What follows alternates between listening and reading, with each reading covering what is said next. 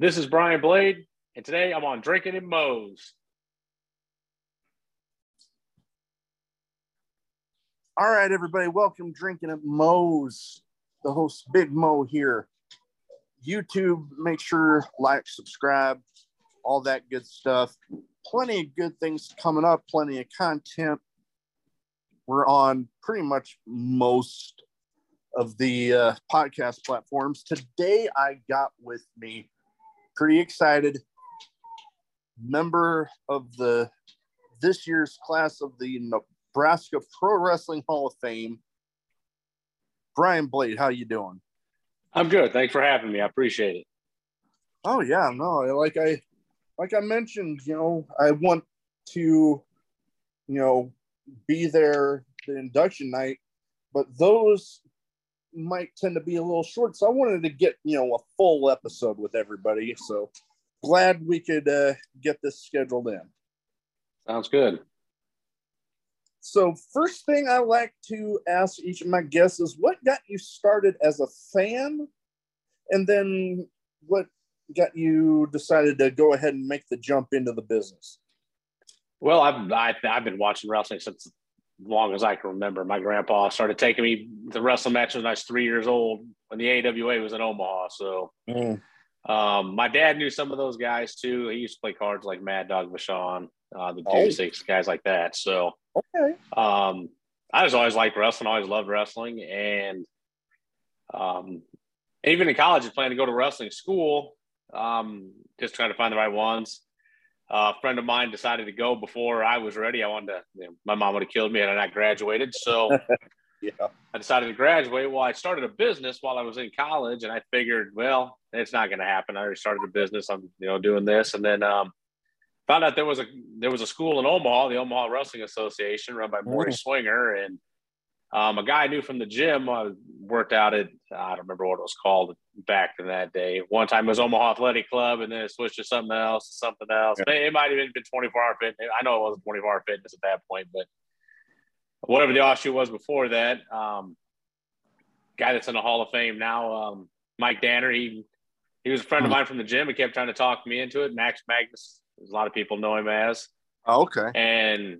Or Max Evil, one of the two.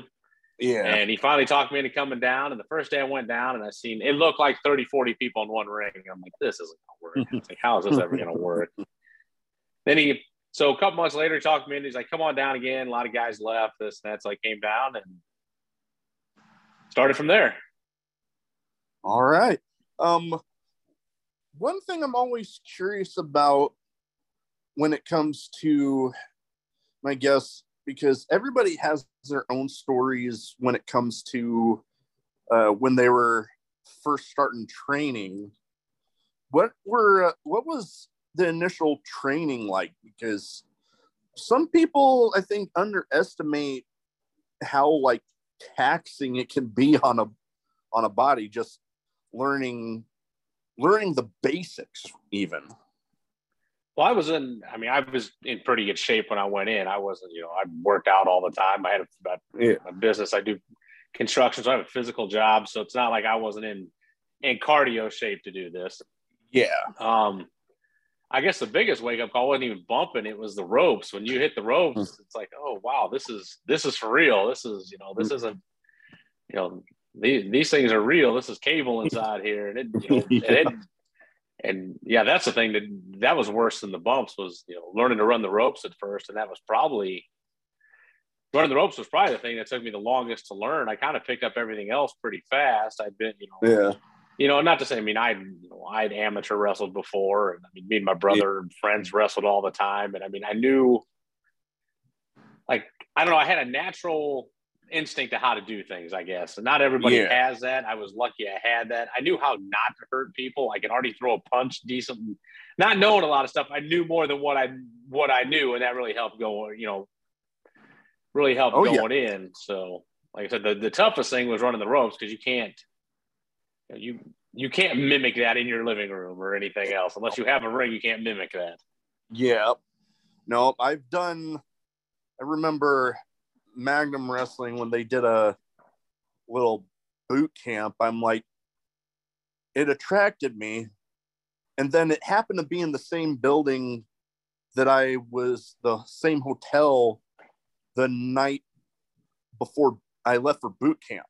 It was in that same where the Cocoa Keys used to be. Okay. And I'm like, oh, I haven't been in there since. I'm gonna go. And I swear, between the bumps and the running the ropes, I was walking funny for about the rest of that next week. Yeah, it's different. A lot of guys don't understand that, and that's what gets me. Like MMA guys come in and think that they think this is easy, and they can do it. And, MMA guys don't realize that your body isn't made to jump off, jump into ropes or land on the ground, or in MMA you're getting hit and that's it. Yeah. And when you're down, you're down. But in here, you got to keep getting back up. No matter how many times you hit the ground, how many times you hit the ropes, you got to keep getting back up.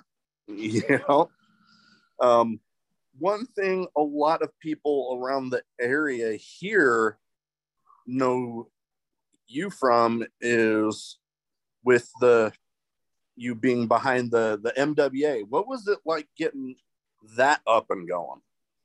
Well, after the OWA fell apart, Austin Storm started, I think he called it NRW.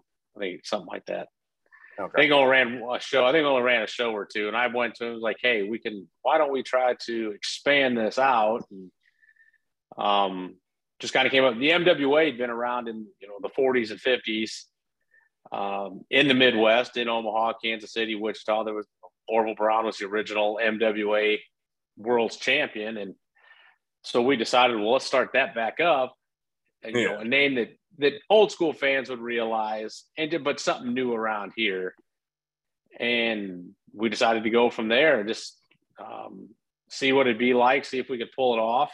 And well, I say we pulled it off pretty well, and we're still going and still kicking. And I mean, we're all over the place. And, it gets tiring and taxing sometimes trying to figure out, okay, how I'm going to promote this in this place. And then the next night I'm, 2 states over or something sometimes. So, yeah. You guys aren't just in Nebraska. You guys are pretty much all over the Midwest, really. Yeah, we're in, we do events in Iowa and Kansas and Illinois and Minnesota, Wisconsin. We've done them in Indiana, South Dakota, Colorado. So we've done them in Missouri before. So we've gotten around a little bit.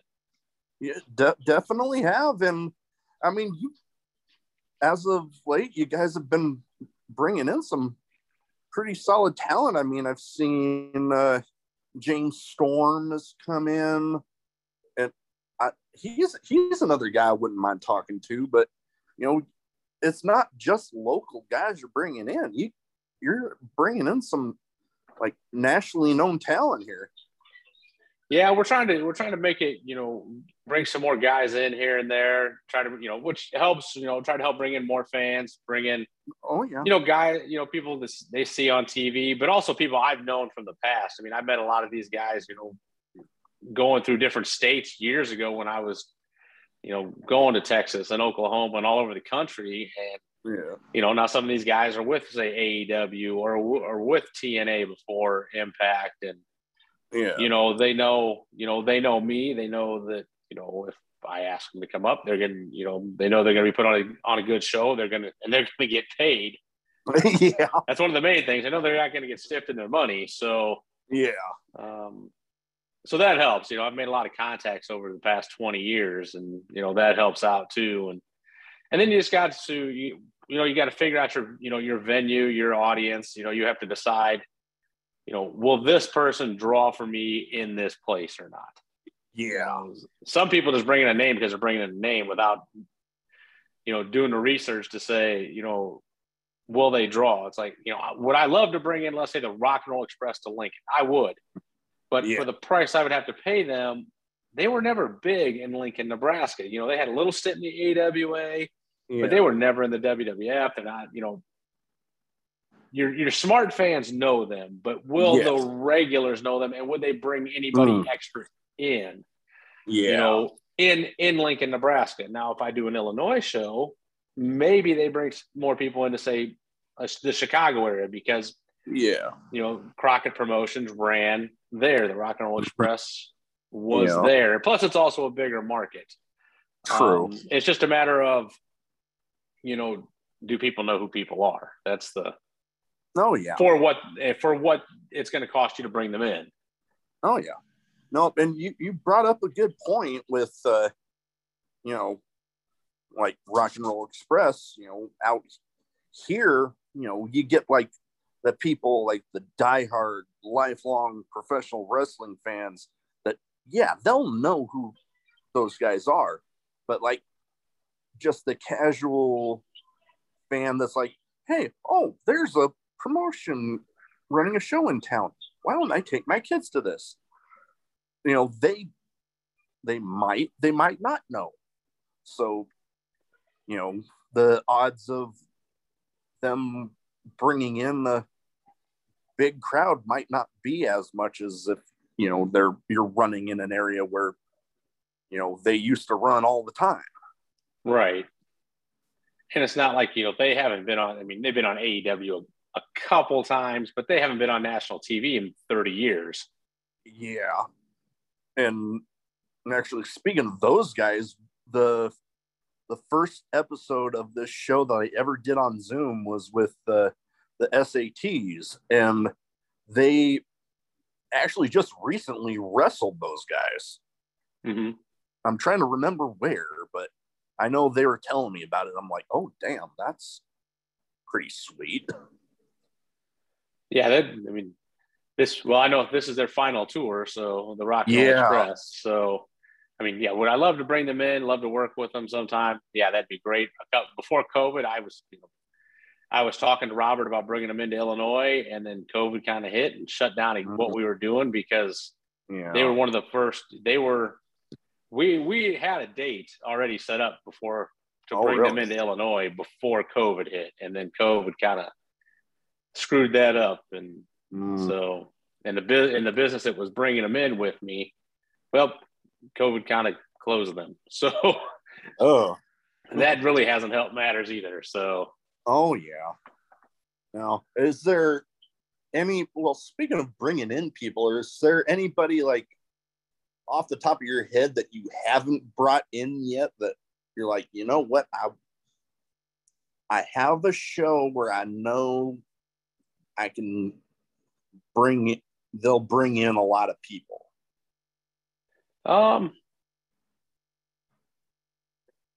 Honestly, just because of years ago, I would love to bring in Bryan Danielson. We had talked years before he ever made it, WWF big, WWE big. Yeah. I don't know what he would charge. The problem, I'd have to have a big enough, and whether or not he's even going to, I don't know if he's even actually doing indie bookings. I know like John Moxley's doing some indie bookings, and they got to be kind of a big deal. You also have to have a big enough venue that you think these guys would bring in. Like the venue I have in Lincoln's a great venue, but without raising ticket prices crazily, I couldn't fit enough people in there to bring in somebody like, somebody like Bryan Danielson, or probably what somebody like John Moxley would want at this point. We were, last year with the shows we were doing in Elgin, Illinois, we were looking into some bigger names. We brought in Eric Bischoff, so he's not. We were trying to talk about even maybe bringing in Chris Jericho, but once we found out a price for that, there's no way we can sell enough tickets for that. We just don't have enough space. Not that he probably wouldn't have drawn. It's just a matter of, you have to have enough space in these venues to bring them in and to justify. You can only sell a ticket for so much, and you don't want to outprice your normal audience. Yeah, no, that is true, because like a lot of the guys, I can imagine it's not a matter of if they want to or not. It's, when it comes to, like you said, the pricing of the tickets, I know a lot of promotions, like one that got me started on independent wrestling down in San Diego area. I think this was before Rey Mysterio came back. They actually brought him in, and Yeah, the ticket prices were quite steep, but hey, they pulled in a huge crowd for that show. Mm-hmm. Um, what are And some? it can be done. Oh yeah. What are some of your? We talked a little bit about some of the current wrestling product. What are some of your opinions on some of the wrestling out there today? Because there's so many choices out there. Yeah, I watch mainly WWE and AEW. Every now and then I'll catch Impact. I just don't have time to catch anything else. Yeah. Most of the time I'm taping WWE stuff and AEW stuff, so I can get through the commercials, get through whatever I don't overly Yeah. care about. Just there's just not enough. The biggest problem is there's just between those there's what AEW's got 3 hours that are just on regular TV. WWE's got what 7 hours that are just on regular TV. Impact's got another 2. I mean, you need a full day, one full day out of the week just to watch them, let alone try to add anything else into it. Yeah. So, I mean, those are the products I try to stay abreast of the most. Every now and then I'll look at some Japanese stuff just because I've always been interested in what goes on in Japan. Especially more bad. When I used to get the, Pro Wrestling Illustrated magazines, the late 80s, early 90s, I always loved seeing what was going on in New Japan and All Japan and, see what guy went where this week, what guy jumped or whatever, or, what American guy was on tour over there that week or that month. I was always interested in that stuff. So every now and then, I'll still check out some Japanese stuff here and there. Oh, yeah. It's just there's just so much on to watch, and then you got then the WWE's got a pay-per-view or whatever they call it, premium live events. Yeah, whatever they call it now. That's once a month, and AEW's got their pay-per-views every 3 or 4 months, and so trying to expand to watch a whole lot of other product. Plus, as much as I'm wrestling, it's tough to watch anything else, but I can watch it as a fan, though. I'm not watching obviously there's some stuff that, I don't like, but I mean, I'm not one of those, there's always gonna be something, if you don't like it, that doesn't mean the other, somebody else doesn't, that person might like it. If I like something, you might not like something. You might like something that I don't like. It's just, I think we just live in a time now that people like to complain about it and, Oh, yeah. No, I'm with you there. And I think if people would learn to just sit back and just enjoy the show, they'll find they'll have a lot more fun with it. And let me think. Like with not liking WWE or whatever, somebody else might. If you don't like it, there's literally between, the WWE deal on Peacock, you got AEW on the Turner networks. You got, Impact's got their, what channel are they on now? But they got Impact Plus. You got all the streaming services, IWTV and everything.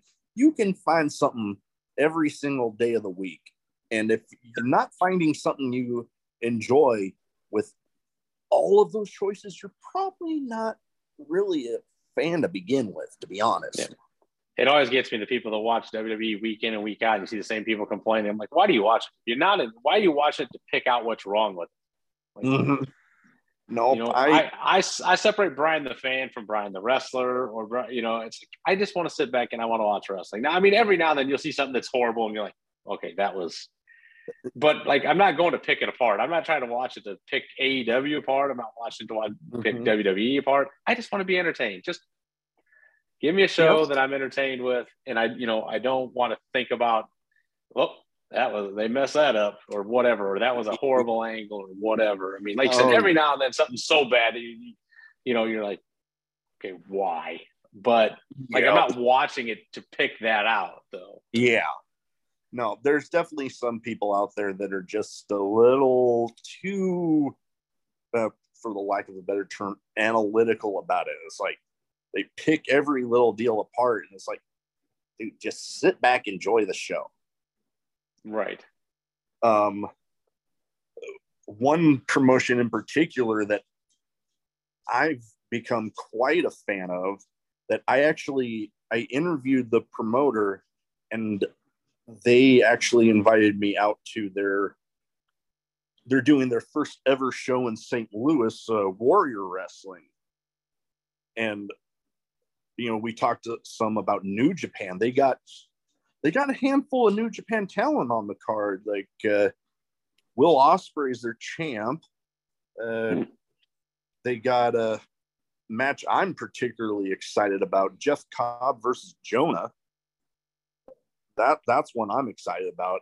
So I'm just excited to go there and be a part of the whole deal. Yeah, should be a great event. Hopefully they draw fans and can continue, because you said this is their first one they're doing. The first one in St. Louis. Oh, okay. All right.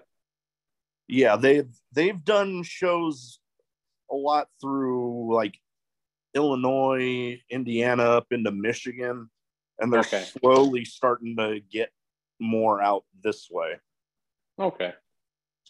But yeah, no, I've watched a handful of their shows, and I'm like, damn, there's a little bit of something for everybody in that product there.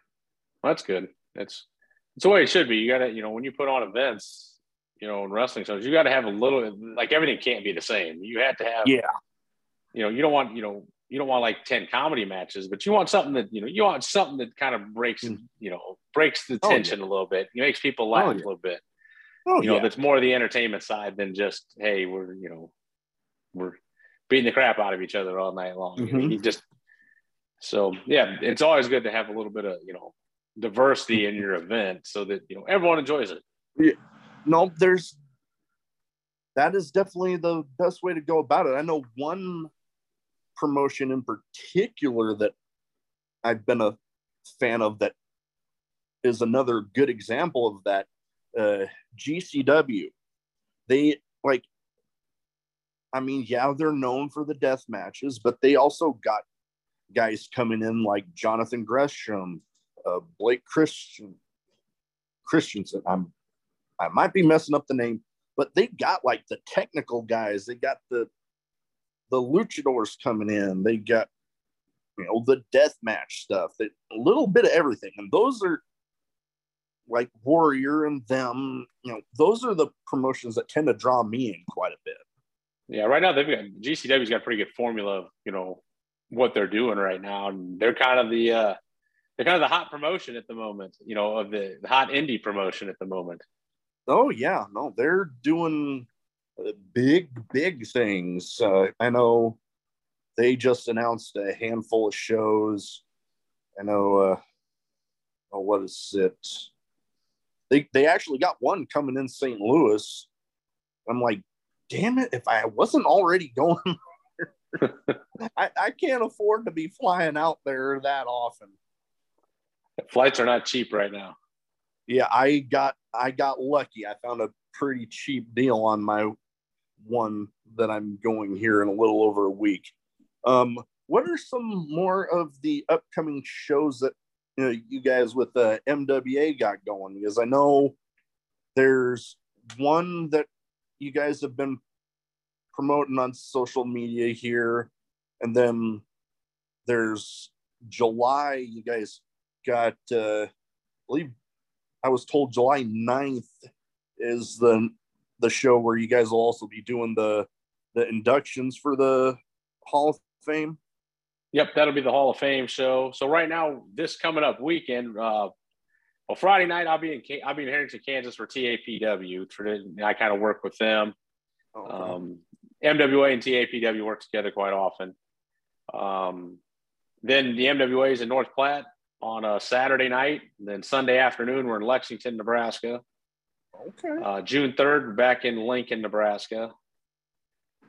June 25th, we're out in Pennsylvania doing a deal out there working together with another promotion in Pennsylvania it's for Slam Fest out there in Mifflinburg, Pennsylvania. And then, July 8th, we're going to have an event. We're just working on where that's going to be right now. Then July 9th will be the Hall of Fame. what we're going to do is the Hall of Fame we'll probably have a meet and greet from 4 to 4:30 or 4 to 5. That's what we're working on now.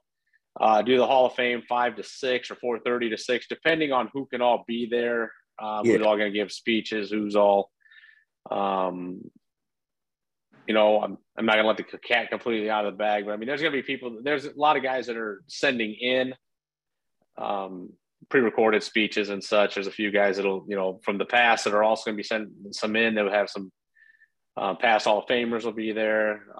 Part of the class of 2022 will be there. So we'll do that, and then our event will start at 7:00 that night at the social hall. So that'll be a fun time. Yeah, so probably next week we'll get the details. We'll probably start getting tickets on sale because there'll be a special ticket that people can buy, so they can go to the Hall of Fame and go to the wrestling show all at the same time. Instead of there'll also be separate tickets if somebody wants to just go to the Hall of Fame or just go to the wrestling event too. But we'll have tickets if people want to go to both. So it should be a big deal. Donnie Dodge has done an incredible job with the Hall of Fame there. Mm-hmm. And this year he really wanted to kind of make it like a real event to itself, and not just what it's been, where you just kind of announce guys at intermission, let them talk for 2 minutes, and that's it. So he wants to make it, and which it should be. I mean, even the guys in the past, they deserve to have their moment to talk, and have, more than just an intermission of another event. But I know the logistics are tough. I mean, it's not always easy to pull it off. I'm lucky enough. I'm in a building that we can pull that off with. And time wise, we can pull it off time wise. So, and it's good. Like I said, Donnie's done such a great job with it. It's a good way to help honor Donnie too for what he's done, to actually give him a real event to, do stuff, to get people inducted into the Hall of Fame that way. Oh yeah. He's done a lot of great things helping promote the history of wrestling in the area, because I think a lot of people around the country really don't think of Nebraska being having a lot of pro wrestling history. Yeah, there's a lot more than people realize. There's a lot more that I even realized until I started going to a lot of these small towns putting on events. And, there's people, they got posters from 1960s and, wrestling coming into the old auditoriums, and, and people telling me stories, wrestling hasn't been here since 1970, whatever. Or, I remember, they'll remember, a Pesic or a Dusick or Mad Dog Vachon or Baron Von Raschke or Reggie Parks, things like that. So it's always cool. Especially we go to a new town we haven't been to before. There's always that guy somewhere in town's got one of those old posters that, you start talking to, he's like, I remember this and that. And that's always cool. And then, a lot of these towns got these old auditoriums that they used to have, events in, that a lot of people don't even realize these days. Oh yeah. No, there's a lot of great stuff out there if you just go looking.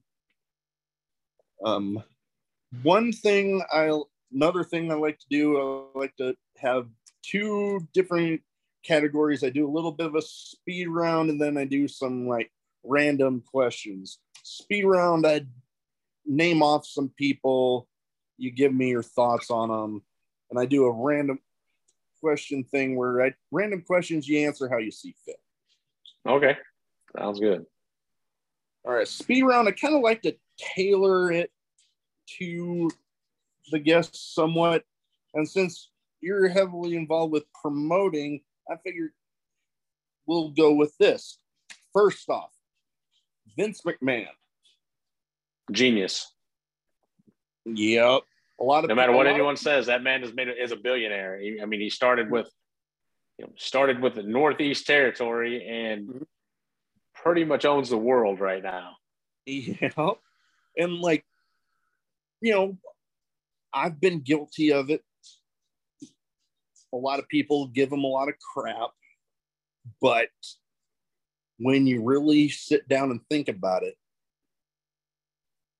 for that man to have the wealth that he has and to be as successful as they've been, he's had to have done something right.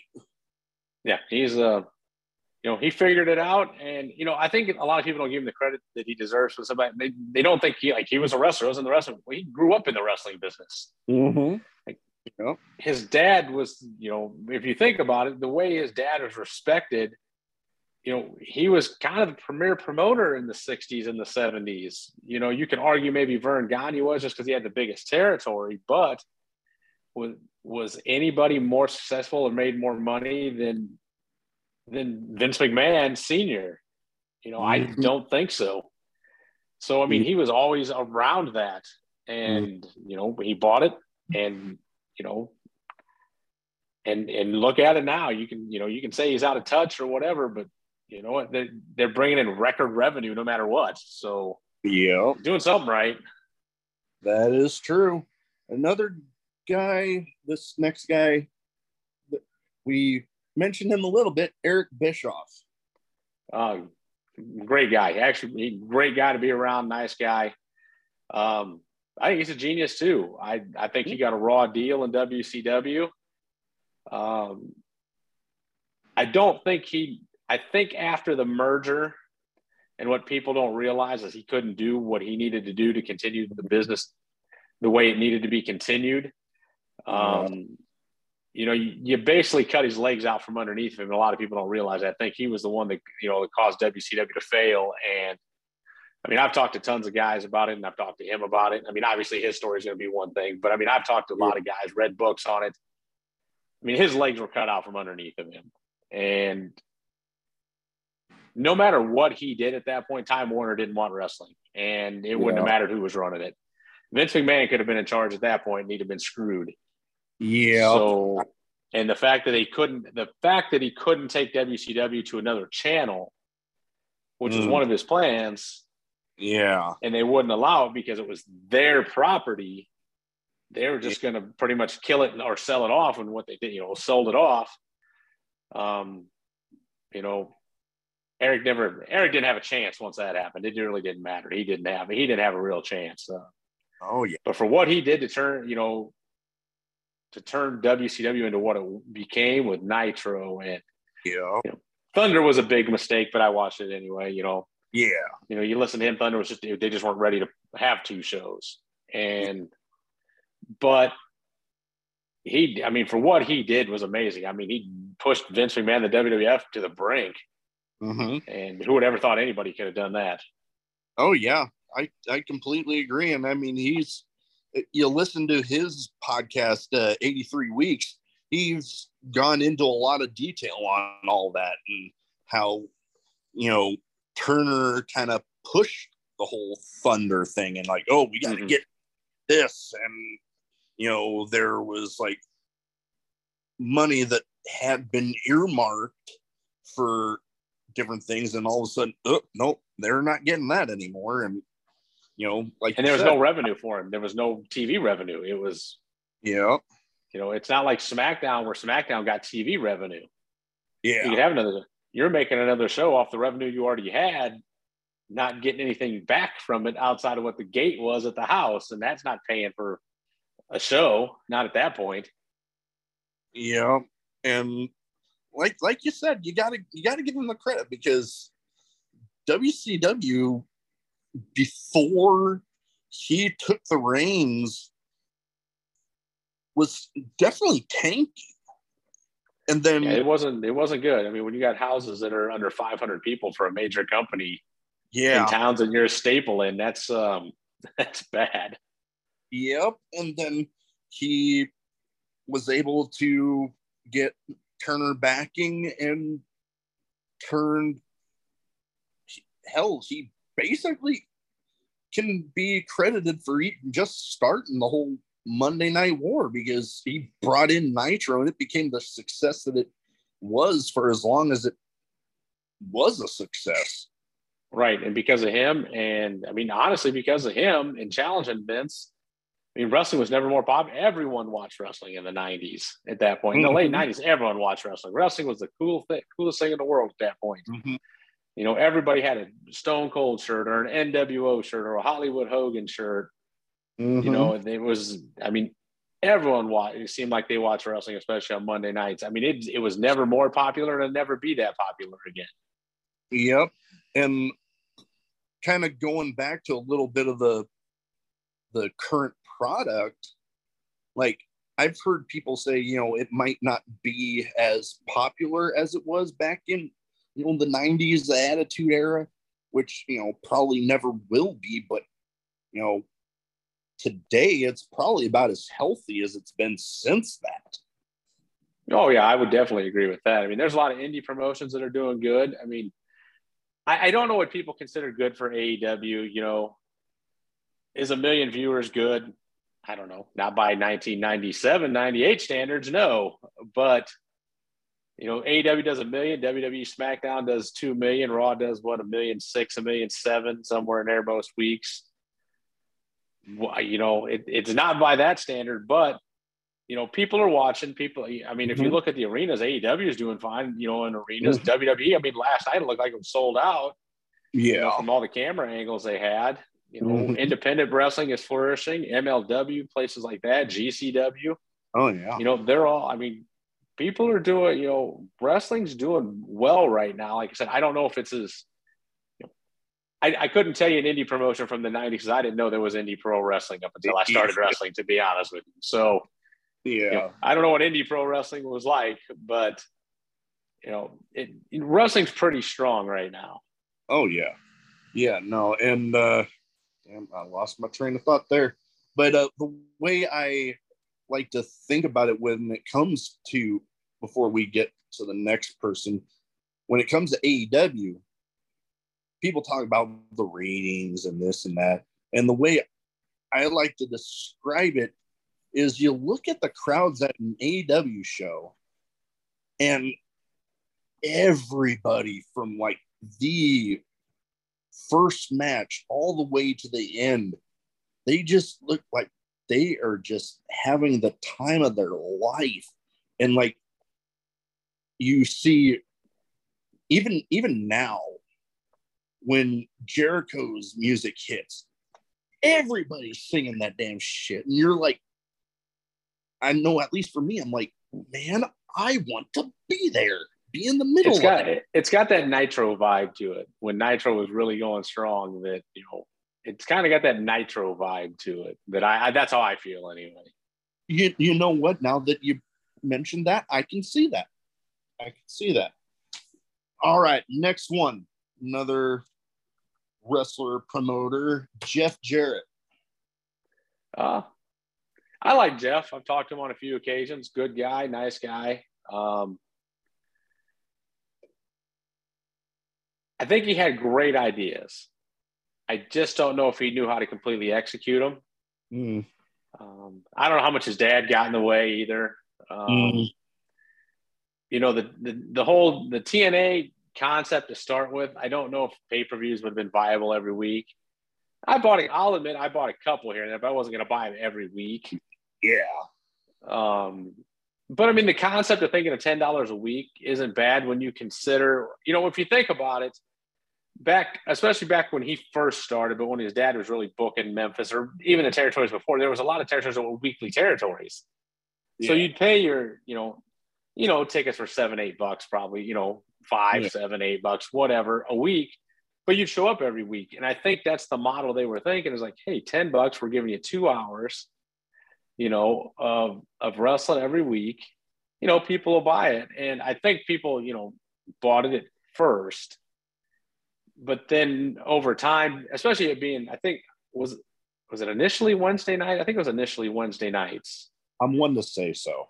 And sometimes that gets tough during the week. People have work, kids got school, kids, if you have kids, you've got, you got ball games and dance and things like that. Your kids got school functions and sports and,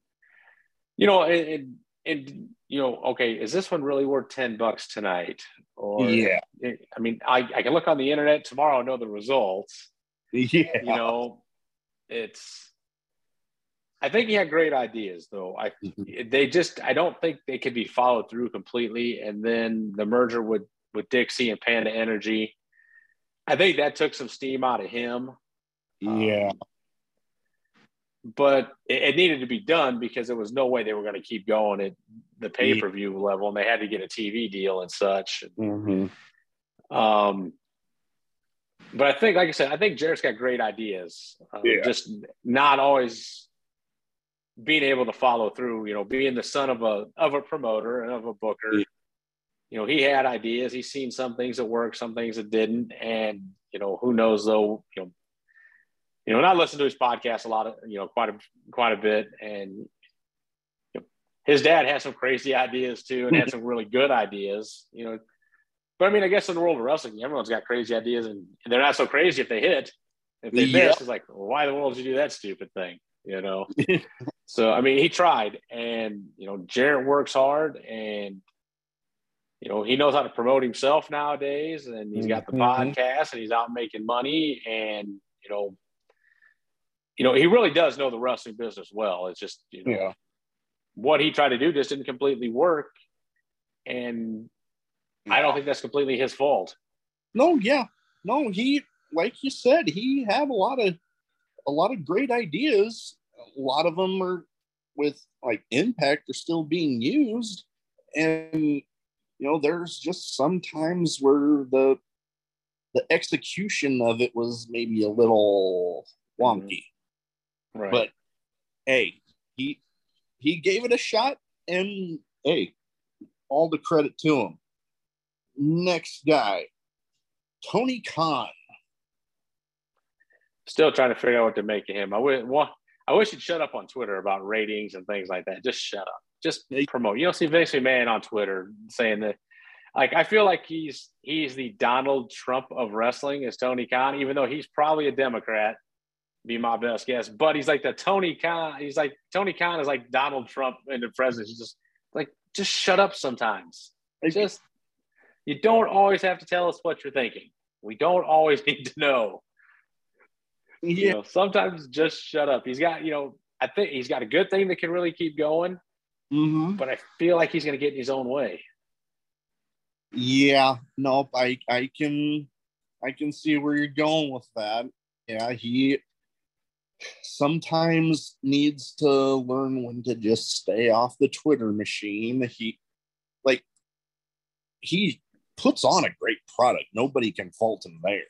But, sometimes you just need to just sit back and, people are going to say shit. You're going to have shit talkers. You're going to have people that are just... Yeah, there's always going to be that. There's always going to be that. So and it can be a little easier said than done sometimes. But, sometimes you just need to let the assholes be assholes. Right. You don't always have to respond to just stupid stuff. And you don't always have to say, oh, we won the ratings between the 18 and 45-year-olds this week over Monday Night Raw. Like, who cares? Yeah. Like, maybe your advertisers do, but here's the deal. Vince McMahon has got a $500 million television deal, and you do not. And I don't care what anybody says. That man's hemorrhaging money. Mm-hmm. This thing is the same right now as what TNA was. It's a tax write-off like it was for Panda Energy. It's a tax write-off for Tony and his dad. I mean, with those contracts and not running house shows, and you only got 3 pay-per-views or 4 pay-per-views a year, and you're just running TV, there's no way in the world he's making any money at this point, which is fine. Yeah. Sometimes it takes 2, 3, 4, 5 years to start turning a profit. Yeah. But for those people, there's people, oh, he's making millions. The numbers don't add up. None of the numbers add up. If you just do a little bit of digging, the numbers do not add up to anything because their TV deal is next to nothing in TV dollars. Yeah. So, but, he's got a good thing going. He just needs to not get in his own way and maybe just kind of – he can't be the booker for that, for everything they're doing, and then try to be the booker for Ring of Honor. As a separate promotion. He just can't do it. One, I don't care how big a wrestling fan he was growing up. We're all big wrestling fans growing up and think we all can book everything in the world right. Mm-hmm. But you can't. You can only spread yourself so thin. You can, and you got to be able to listen to other people. And obviously, like the Cody situation, obviously something wasn't clicking there. Yeah. And there's that whole saying about if you, those that don't learn from history are going to be doomed to repeat it.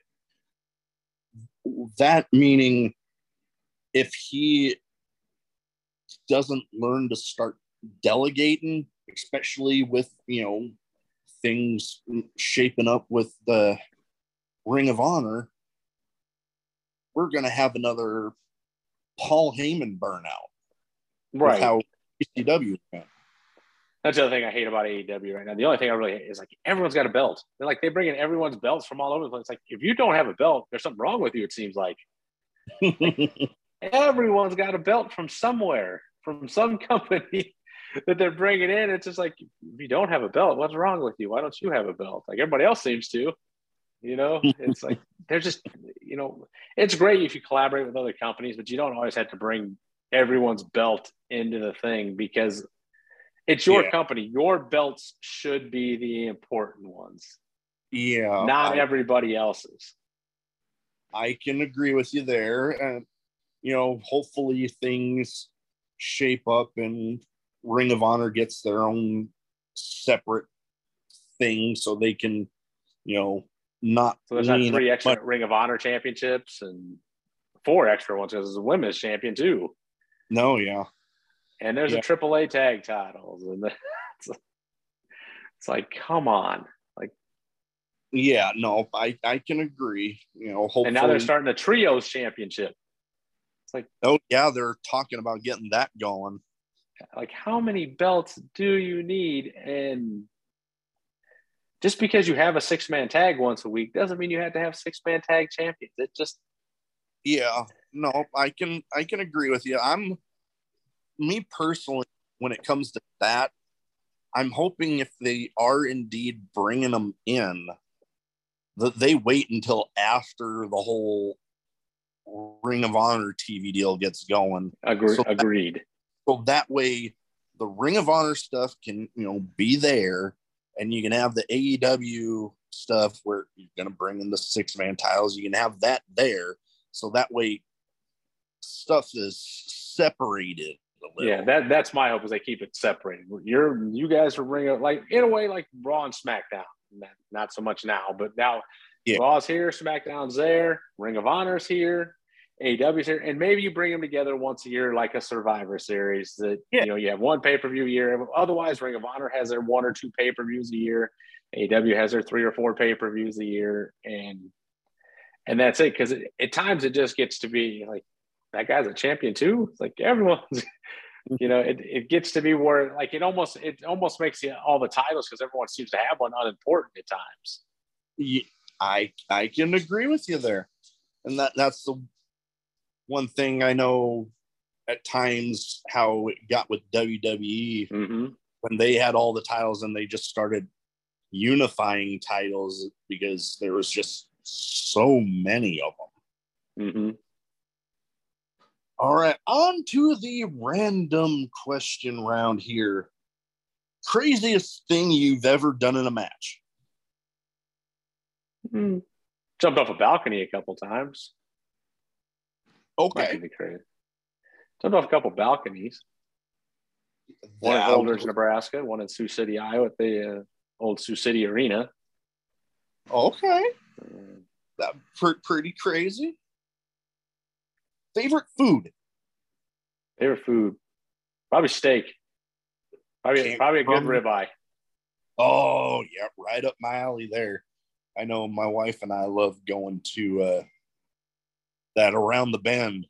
That's like that's our spot, and we're glad they got their kitchen remodel done and are back up and running. Haven't been there in a long time. I need to get back there. Oh yeah, we like to go there every so often. I know we got our anniversary coming up, so we'll probably end up heading over there for that. Well, it's a good time for that. Oh yeah. All right. Most annoying part about running shows? Getting sponsors. Okay. Because it's just, sometimes you're cold calling people and, since we do it in so many places, you know, like Lincoln's not such a big deal most of the time. You know, trying to get new sponsors sometimes is, but when you're going to a town you haven't been to and you're trying to like, hey, we're coming with pro wrestling, and you know, people have no idea what you're talking about or why you're doing it, or they think you're scamming them. That's because when you're, you know, I'm cold calling like anybody else is cold calling for whatever, you know. So, you know, I've got to prove to these people, hey, I'm not stealing your money. You don't give me any money until, you know, I show you, I come in with posters, things like that. But yeah, I would say overall, that's the hardest and most annoying part of promoting shows. I can understand that. Favorite thing to do on a day off? Oh, I just watch football on days I'm not doing anything. Just watch football if I can. Okay. I know me, you know, around here, you know, Huskers, my big into football. I've always have been. I know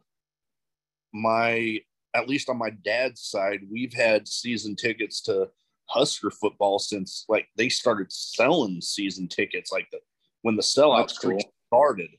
And when my dad's uncle, who had the seats were originally his, when his health started fading, did whatever legal paperwork they have to do, passed them along to my dad, and now him and one of his brothers split the cost.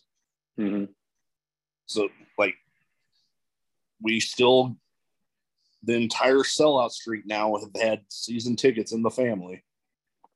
That's cool. Hopefully they can keep the sellout streak up, because another season like last year, I don't know. I don't think they'll have another season like last year, but I don't have a whole lot of faith in that either at this moment after watching last year. Yeah. And the year before. Last My year, faith is dwindling. Yeah. It definitely becomes hard to watch at times, but I still just have this gut feeling that it's like, I don't know if the sellout streak is really in jeopardy because of how in demand those tickets are. It's like, if you can't go and you want to sell tickets, you can just put on a quick post on social media like, okay, I want them. Right. So I just mean that, you know, if another year where they're 3-9 or something, or you know, you're playing another team, let's say I can't remember who they're playing next year, but like coming up, you know, you got another North Dakota type team coming in next, you know, the next year after that. You know, it's one of those, do we schedule our wedding that weekend now? You know, people are thinking, yeah, that's a weekend we can schedule our wedding. It's just, you know, North Dakota or whatever random, you know, FCS team it is. And oh yeah, those first couple of games that are usually the air quotes throwaway games. I'm all for 3 of those. Forget scheduling anybody good. Get 3 of those and get 3 wins and move on. I could care less anymore if they play anybody good in those 3 games. Just get 3 wins and let's go to the Big Ten and go from there. Oh, like yeah. back in the late '80s or whatever, when they're playing, you know, Utah State and Colorado State, and, you know, Northern Illinois, where they have some of those bad schedules people are complaining about. Like, I'm fine with that now. I'd be fine with that. Just get 3 wins and then go to the Big Ten and maybe have some confidence. Oh yeah, get back to the way we all know and love them. All right, so that is about all I have. I want to give you a chance. Where can people find you? You know, social media, that sort of stuff. Brian Blade on Facebook. Don't go to the jazz musician. Go to me, Brian Blade. We look a little different. YouTube, I'm under Brian Blade also. Don't go to the jazz musician there, because we both pretty much have the same accounts on both of them. Twitter and Instagram, I'm at Real Brian Blade. I even got TikTok now, which is Real Brian Blade 1. So I just kind of started that up. I'm just kind of putting some match clips on there. Who knows what else I'll do on there? I'm debating what else I want to do with that. I'll put match clips and stuff on there. Some match clips and a couple promos up there now. But we'll see where that goes, if that goes anywhere or not. But we'll try the extra social media stuff and see what happens. Yeah, I got a TikTok myself. The mostly comedy stuff on there. A little wrestling sprinkled in, but mostly comedy stuff. Yeah, it's like you never know. You never know when that one thing is going to hit it big, and all of a sudden people love you. All of a sudden you got 1 million followers up to something just random or just dumb, and so you never know. I had a few of those. I'm at about pretty close to 9,000 followers on there now. Oh, that's cool. That's good. But yeah, like I said, that's about all I have for today. Thank you for taking the time to talk to me. I will, when the YouTube one comes up, I will have links in the description box where people can go find the social media accounts and, tickets to some upcoming shows. All right. Sounds good. I appreciate it. You're welcome. Big Mo here, wanting to take a little time out of the show to remind you, if you are in the Omaha area and you are wanting some kick-ass ice cream, you need to go down to Ted and Wally's. They have locations in Benson and down in the Old Market. Some of the best homemade ice cream you can ever hope to get. They will be the eventual home of a probably limited time Drinkin at Mo's flavor, so thank you to them for creating that. But anyways, let's get back to the show. Want to thank you for listening to today's episode. Got to, as always, give my shout outs to the Random Podcast, because they've been so supportive since the start, sharing and putting the word out, because I'm going off of word of mouth right now. And also to my friend Val Pancakes and her show The Stack. They've been supportive as well. Great people. Go listen to them.